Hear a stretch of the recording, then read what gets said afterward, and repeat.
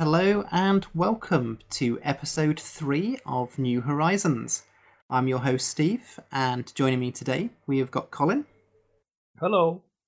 And we have got our returning guest host, Mike. Welcome back. Thank you. Hello, everybody. Now, in our last episode, we discussed mainly the production itself of Star Trek Discovery, as well as sort of some of the Federation information that we have to hand at the moment. And Voyager. And Voyager. And Deep Space Nine, novels, TNG, the original series. And we went all over the place. We did indeed. So, this time, we're going to concentrate on the Klingons. It's one of the things that... yeah. Now, this is one of the things that we have seen a lot of when it comes to the trailers and the artwork that's actually come out of Star Trek Discovery for the moment. There is a big change with the Klingons. Now, this isn't the first time that Star Trek has seen a change in the Klingons. When it came to Star Trek The Motion Picture, which came out in 1979. Yeah. We saw the first ever Klingon that actually had ridges. And actually all the Klingons had ridges, which, of course, in the original series, there weren't any. So, Mark Leonard again, popping up. Yeah, Mark Leonard, yeah. Now, this was the first time that we'd seen this sort of thing happen. There's a lot of people who didn't like the change. They wanted to know sort of what happened to the Klingons. We'd got a decade worth of advancements in prosthetics, sort of, not to mention you'd actually got a budget for a film, so they'd actually had the money to actually make these things.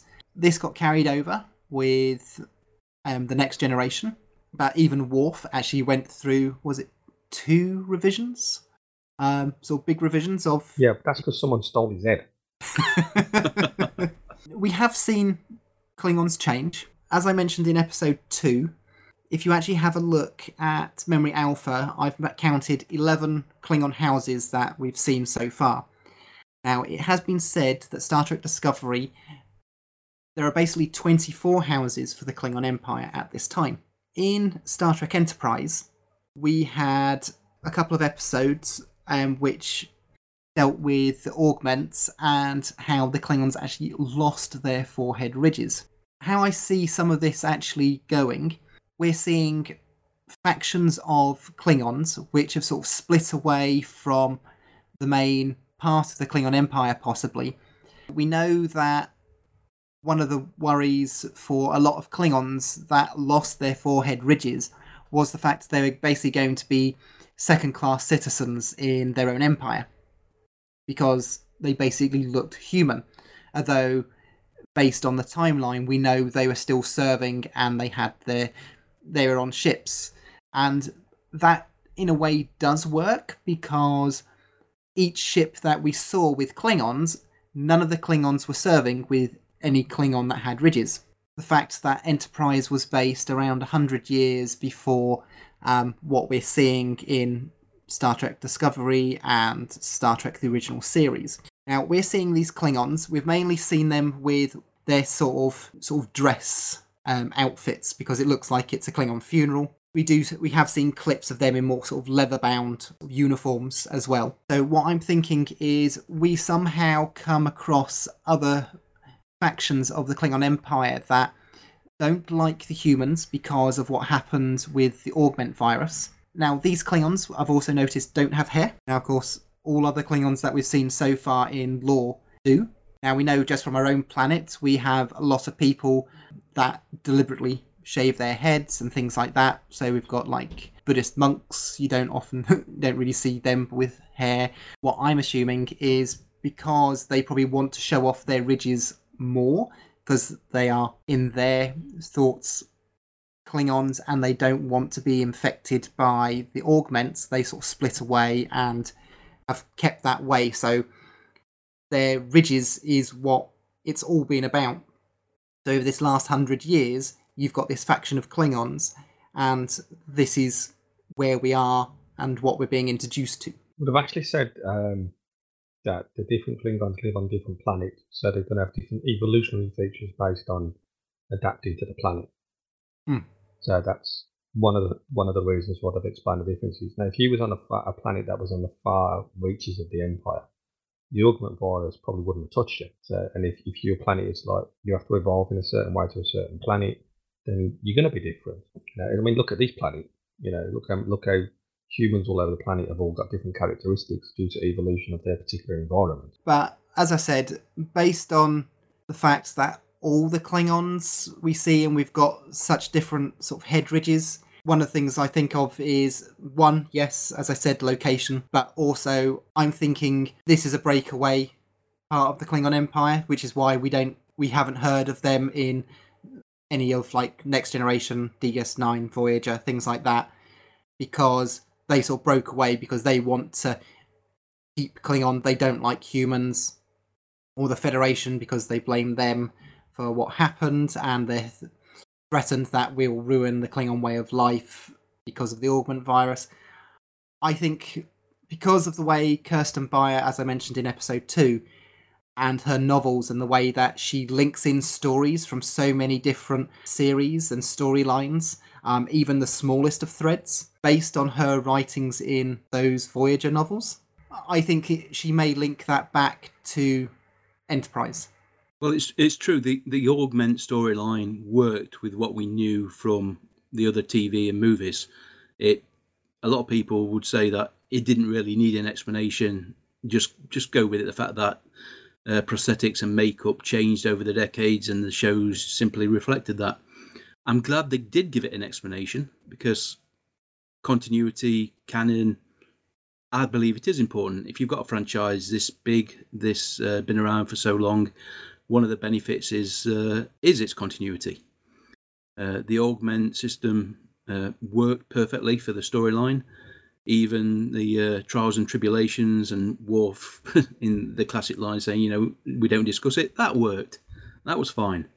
Ultimately, though, I've always thought, when I was watching the TV series, when I was reading the early books, long before TNG came along, the simple fact that these were, the first Klingons we met, they were hybrids. The Klingon species were predators. They were colonizing. They were taking over these worlds. The Imperial Klingon, the ones that had the ridges that we never saw, they were on the home world, and they sent out the lower level troops onto the front lines. That's why we met the Klingons who didn't have ridges.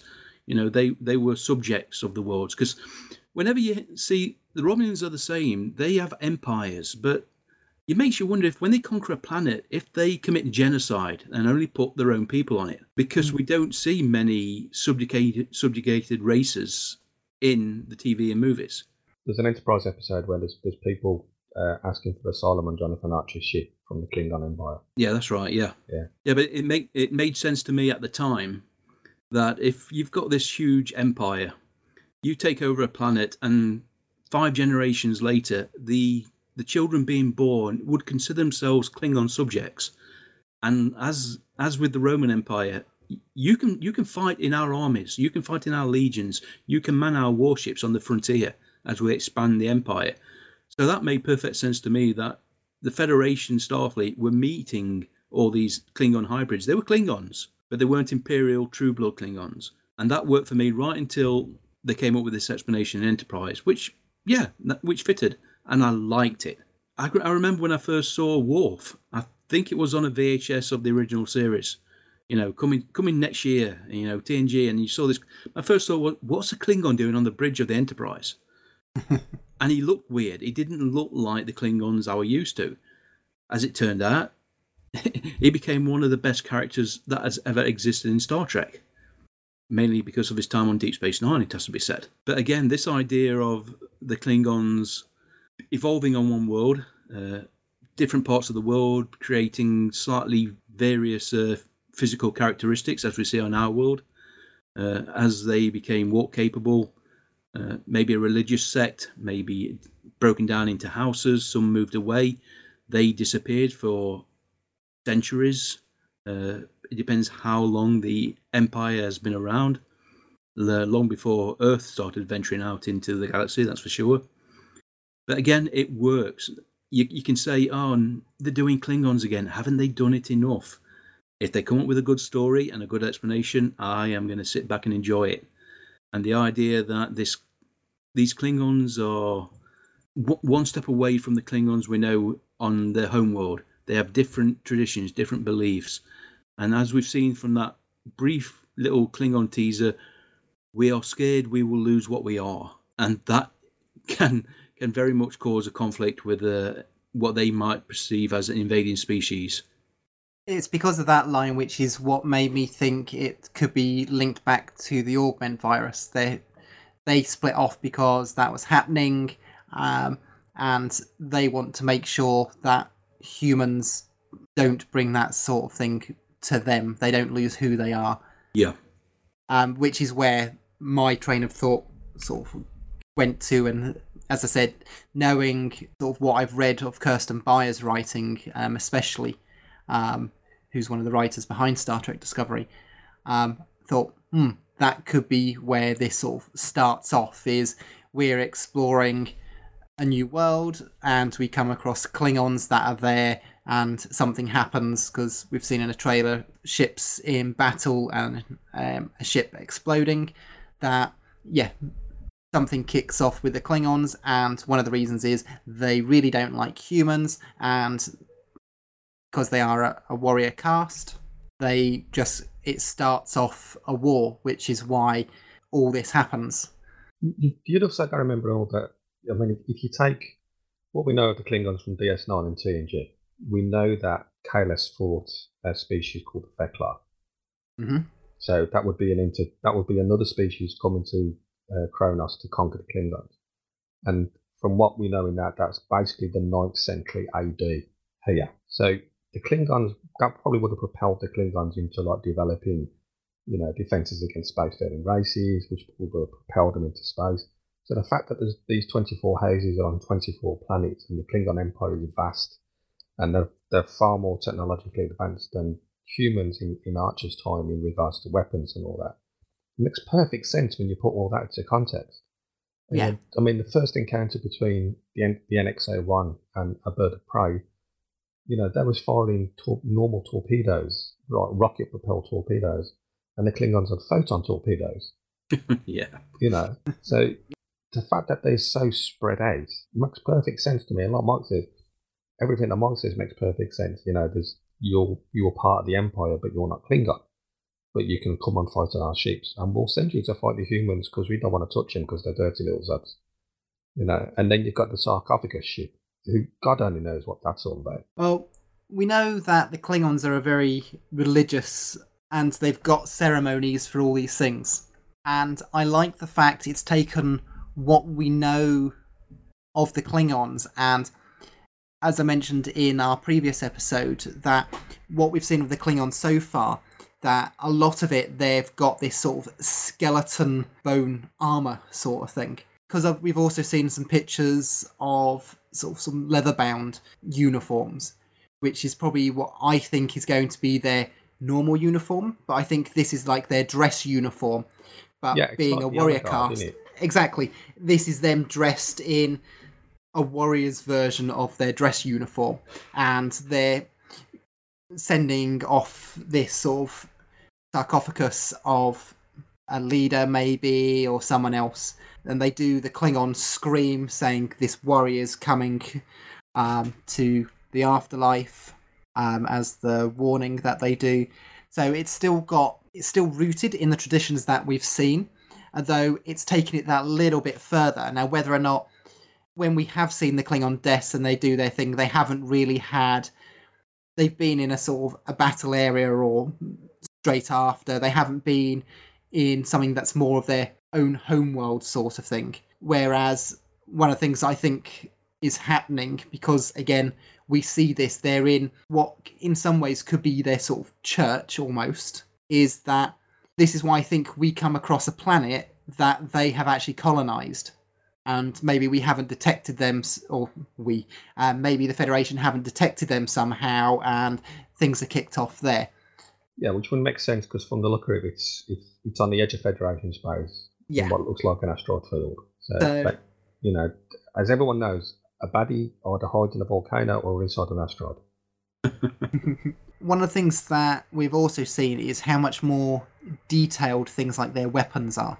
When it comes to television quality these days, where we've got huge great TVs, we're watching 4K TV on them, things are even in development for 8K, you can really see the detail on a prop. So the quality of things, and especially weapons, they need to be more detailed, especially compared to previous incarnations of Star Trek. It looks like, once again, they have gone, this is what we need to do, and they've gone and done it. The detail that we've seen when it came to the little things that they had at like Star Trek Las Vegas and things like that, there is so much detail on all this, on all the weapons that we've seen. I think this looks absolutely amazing. Yeah, the attention to detail is brilliant. The prop makers have really, really gone out the way to make those things look fantastic. And it goes back to what I've said. They've been given a proper budget for a sci-fi series.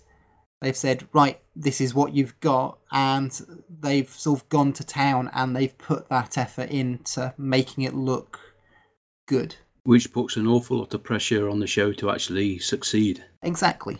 You get what you pay for, sort of thing. They are coming out, from what I've seen in the trailers, the same sort of quality that we saw in 3 recent movies.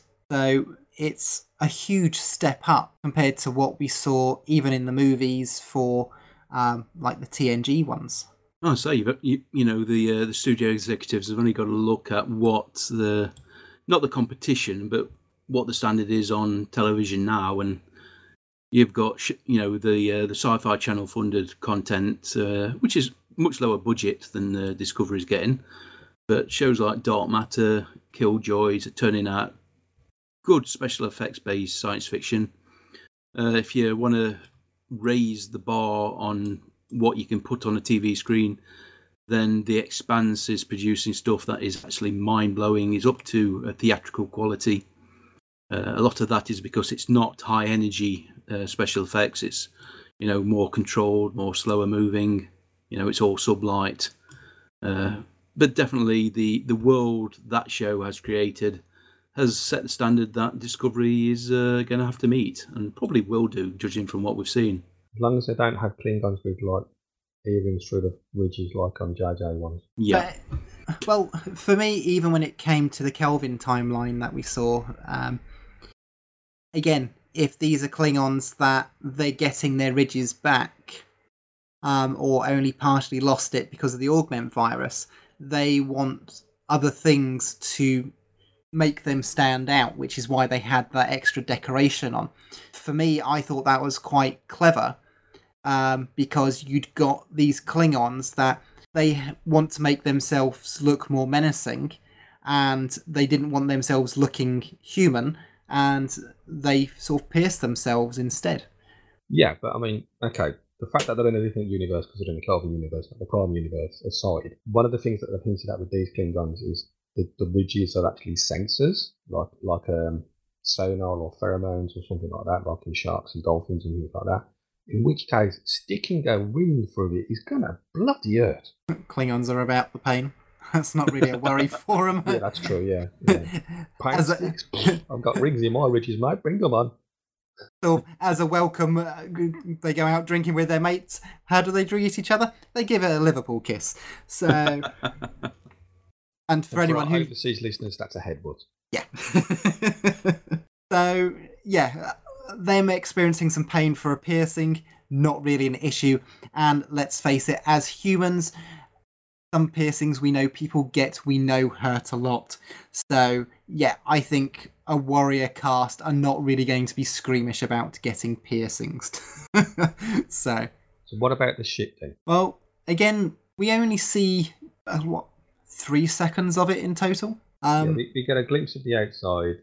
We get a glimpse inside when the sarcophagus rises, and we see some of the Klingons greeting each other, and then we see all the Klingons coming out of warp to surround the Shenzhou. Now again, the ship has a lot more detail on it, a lot more than what we've seen before. Again, they've got the budget and we've got the technology to do that. Just like with the Federation ship, the amount of detail we see, so much better. Again, once we see more of it, but you see it, it's just like, that looks like a Klingon ship. Yes, it looks different, and you've got to look at it a couple of seconds, and then you go, ah. But basically, if you were shown a screenshot of it, and it's just like, what alien race do you think that is? You'd look at it and you would think Klingon. It's different, but not too different to what we've seen. It basically ups the standard based on today's technology level and production level that we see, but not rewriting it from scratch sort of thing. Yeah, it's an interesting take. Some aspects of it remind me of, I can't think of the guy who designed all the stuff for Alien. Some aspects of it remind me of his work that he did for Alien, the sketches he did to Alien, the concept work and all that. That's very much in that vein. You just the pictures that you've seen of inside the ship, that could just as easily be a temple on a planet. It just happens to be on board a ship. So, like we said earlier, they've got a big budget. They can make these things happen. But yeah, the main thing is, there's no point having everything looking wonderful if the story's crap. Yeah, I'm personally not really worried about that. I'm personally not worried about the story. And from what I've managed to see and glean and stuff like that, and the fact that they've said that they're not going to like labour the points on anything. It's going to be bang, bang, bang. You know, they're not going to give everyone a hug at the end of an episode like in TNG. And at the same time, they're not going to shove everyone out an airlock like Archer did. And they're not going to use the Klingons like they did in TNG with Worf, where basically Worf was there to show you how tough the aliens were. That they said these are going to be proper warrior fighting, get him away and I'll kill you Klingons. So I'm really looking forward to that aspect of it. I'm just hoping for the best. Yeah, and it's also nice to see that no matter what Klingons you are and wherever you come from, they love a good candle. Well, that seems to be the norm for many an alien humans meet. A certain Mr. Teal'c on Stargate was really fond of his candles. Yes, he did like candles, didn't he? Especially when he was meditating. He loved a couple of 100 candles when he was meditating. Indeed. And it always made me laugh in all in Stargate when it says, we need you, and I'll be out in a sec. He couldn't have been out in a sec. He had all them candles to parade. When it comes to what we've seen so far, what has caught your eye most, and what's got you worried most about what we've seen with the Klingons so far? Colin? What caught my eye the most is the 24 houses, which could possibly on 24 factions, which means that they're going to spread over a vast distance. I like the fact that the Klingons are going to be, each house will have evolved slightly different, with different playing all the different looks. I like that aspect. The sarcophagus ship, if that is a deep hibernation sleeper ship, a Khan, that could open a world of possibilities, because you could have Klingons waking up on that ship that don't know anything about the Federation and the Klingon War. Because there's actually a line in the trailer where he says, we have waited for someone worthy of us. So they could wake up, find out the Federation and Klingons in at war, and thought, oh yeah, we'll have a bit of that. So there's that aspect as well. And I also like the fact that the Klingons in this are going to be, like Mike said, the genocidal Klingons that we expect them to be. What about you, Mike? I'd say my first thought was that, oh no, not Klingons again. As a species, they've been done to death. Surely we know everything about them we need to know. Obviously, that was if they were going forward. The prequel gives the writers something else to work upon. I think they are setting the groundwork to bring forth a lot of revelations about the Klingons that we are not aware of, but will fit in with what we know. I think that's basically, when the writers have been criticised about ignoring continuity, they've been pointing out that we are not going to trample all over it, but we are going to introduce new elements to it. The idea of multiple houses, we know that exists. The fact that they could be significantly different physically as to be a subspecies of the Klingons, yep, that's no problem at all. That'll work. They're liable to have slightly different technology. What little the Federation know about Klingon weapons and defences is probably going to go out the window. Obviously, any diplomatic outreaches towards the Empire and their representatives, that's going to be meaningless. That's probably where this all kicks off. What worked once doesn't work anymore. That probably just supplements the idea that we don't have to introduce a brand new race and a whole new backstory. We can build upon what we already know. I'm not as worried as I was when it was first announced that we're going to use big Klingons. And so far, given that I haven't seen as many of the trailers and definitely as many of the shows that have dug into these trailers and teasers in depth, places like Trek Yards, who for a time every show they did was, let's look at this 30 seconds of the trailer. I'm hopeful, but I'm not overly excited. There are lots of other shows I'm looking forward to more than Discovery. But maybe in 12 months' time, we can be sitting here thinking, can't wait for a full second season. Talking about the second season, in an interview with Alex Kurtzman, he has said that the second season of Star Trek Discovery will not be about the Klingon War, which is what he intimated in that interview. So we know it's not a complete lead into that because it's, well, way too early.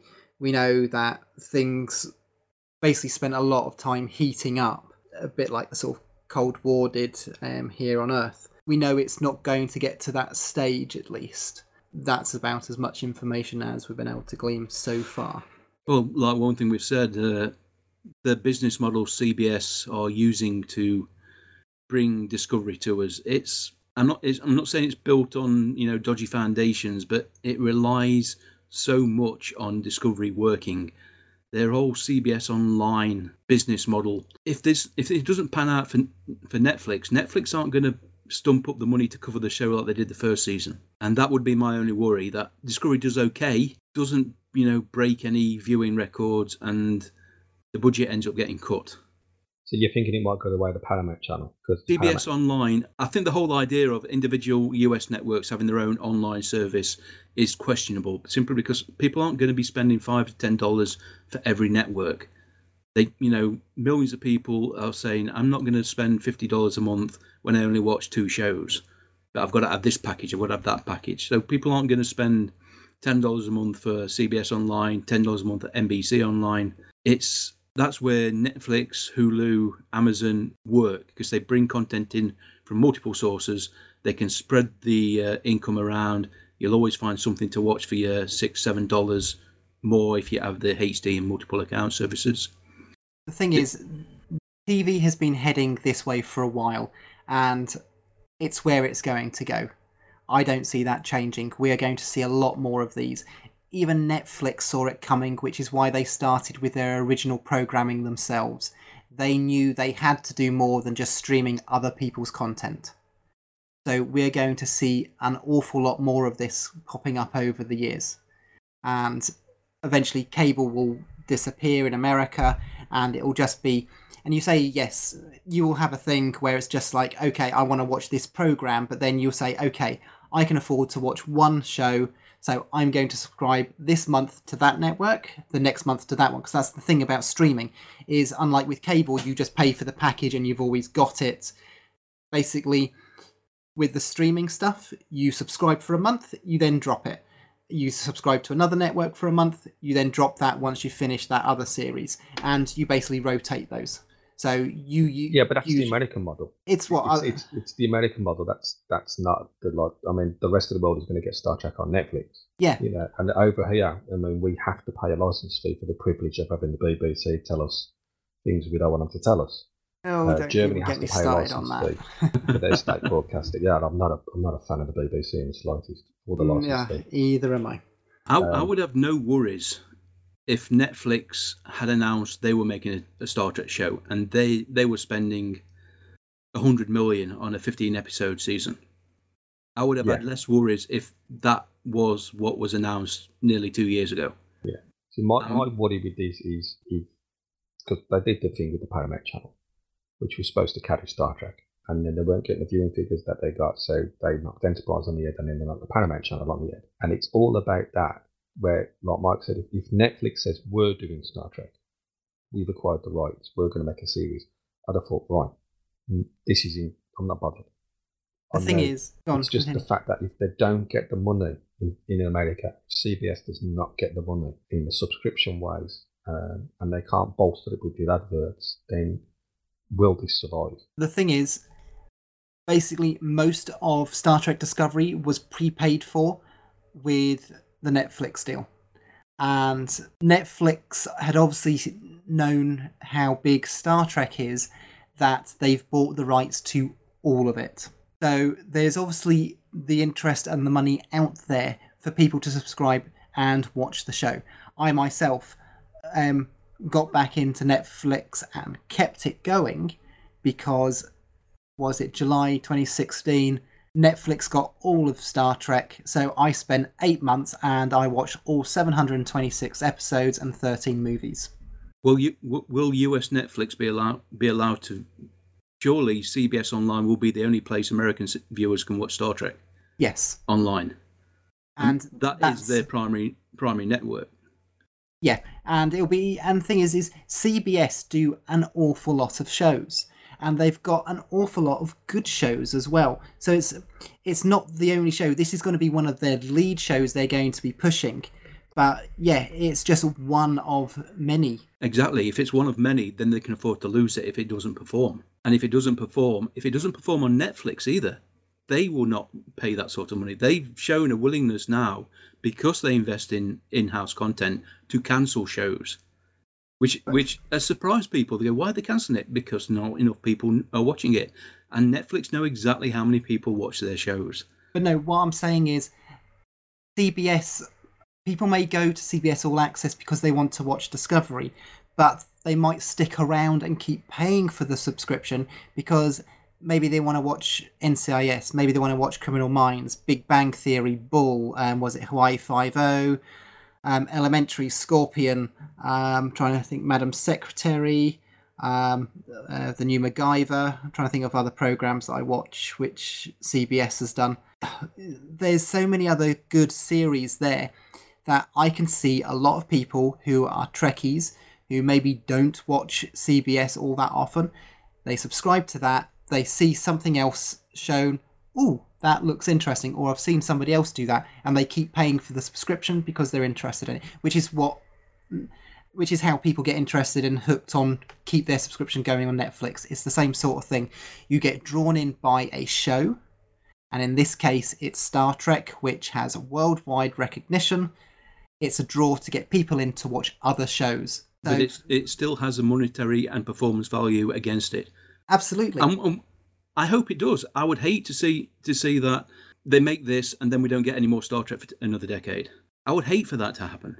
Even if after I watched the show, I think, well, it was okay, but it wasn't brilliant, I would still be disappointed if Star Trek didn't appear for a second season or a third season. I want this to succeed because even if I don't like it, I think whatever they do next, I might like. But ultimately, the CBS online business model, Star Trek has got to work first for CBS and second for Netflix. If either one of them aren't happy, then there is no guarantee that the money will be there at the same level as for the first season. The thing is, these aren't just the only money-making avenues CBS has to do with Star Trek. Because Star Trek Discovery, even if the online doesn't perform as what they want, they have all the licensing agreements with, well, even Cryptic Studios for Star Trek Online, Disruptor Beam for Star Trek Timelines, all the people with costume stuff that they make, all the toys. Even if a show wasn't performing as well as they wanted it, having all this other stuff happening still brings in a huge amount of money. So even if it didn't perform as well as they wanted, I don't think there's a worry of this being cut in that sort of manner, because the interest for Star Trek is still out there. They've put so much money into pushing Star Trek with all the new movies and everything else which Paramount did. It's one of the reasons why we didn't get any TV, because part of the agreement with Paramount, because there was that split in Viacom where CBS got all the toys, the products, the TV stuff, where Paramount got all the movies. And yet older Star Trek merchandising still outsells JJ. Yeah, that's what I'm saying. Amazing, isn't it? That we still have such a massive collection of things that CBS can make money from that I don't think it's a worry that this one isn't quite doing as good as it was on All Access, because they're still getting money from Space, from Netflix, and yeah, I think it's going to be okay, personally. But as always, time will tell. Indeed. Okay, so getting to wrap up, any final thoughts on the Klingons? So far, what I've seen, the makeup and prosthetic people, experts, are doing a fantastic job, giving us a new look for the Klingons. Let's hope the story fulfills their efforts. What about you, Colin? Yeah, I'm looking forward to it when I get back from my holiday. For me, I'm liking what I see. Especially when it comes to the props, looks fantastic. Looking forward to learning more about these other houses and factions of Klingons and how it all fits in with what we know of canon so far. Okay, well, that's it for this episode. Thank you both for joining us, and thank you for everyone for listening. If you would like to get in contact with us, tell us whether you like or dislike the show. Tell us if you agree or disagree with anything we've said. We'd love to hear your thoughts on Star Trek Discovery and what we know about it so far, and what you think of the people who will be in front and behind the scenes. So, to get in contact with us, you can head to our website at newhorizons.show. You can use the Contact Us form there, or you can send us an email at crew@newhorizons.show. Or there's a little widget on every one of the web pages on our website that you can send us a voice recording, or you can head over to speakpipe.com/New Horizons podcast. You can also leave us a message through Facebook at New Horizons Podcast, or on Twitter it's at New Horizons Cast. You can also find us by searching for us on Google Plus or StarTrekRiser.com. So, lots of ways you can get in contact with us, whatever is easiest for you. Do you have that written down, or do you memorise it? You know me, I just talk. I just had to ask. Yeah, one final plug before we go, folks. Our logo was created by Kessel Junkie on Twitter.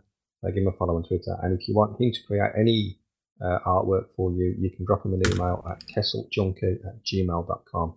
That's KESSELJUNKIE@gmail.com.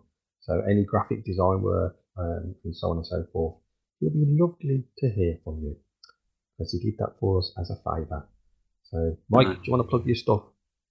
Why not? If you want to get in touch with me, best place is probably Twitter. You can find me at Jarrak, JARRAK. My Stargate podcast can be found at stargatearchives.com. Pop in, have a listen, let us know what you think. But as always, keep on enjoying Star Trek, because Star Trek's the daddy of them all. Well said. Well, that's it for this episode. Thank you all again for joining us, and until next time, goodbye.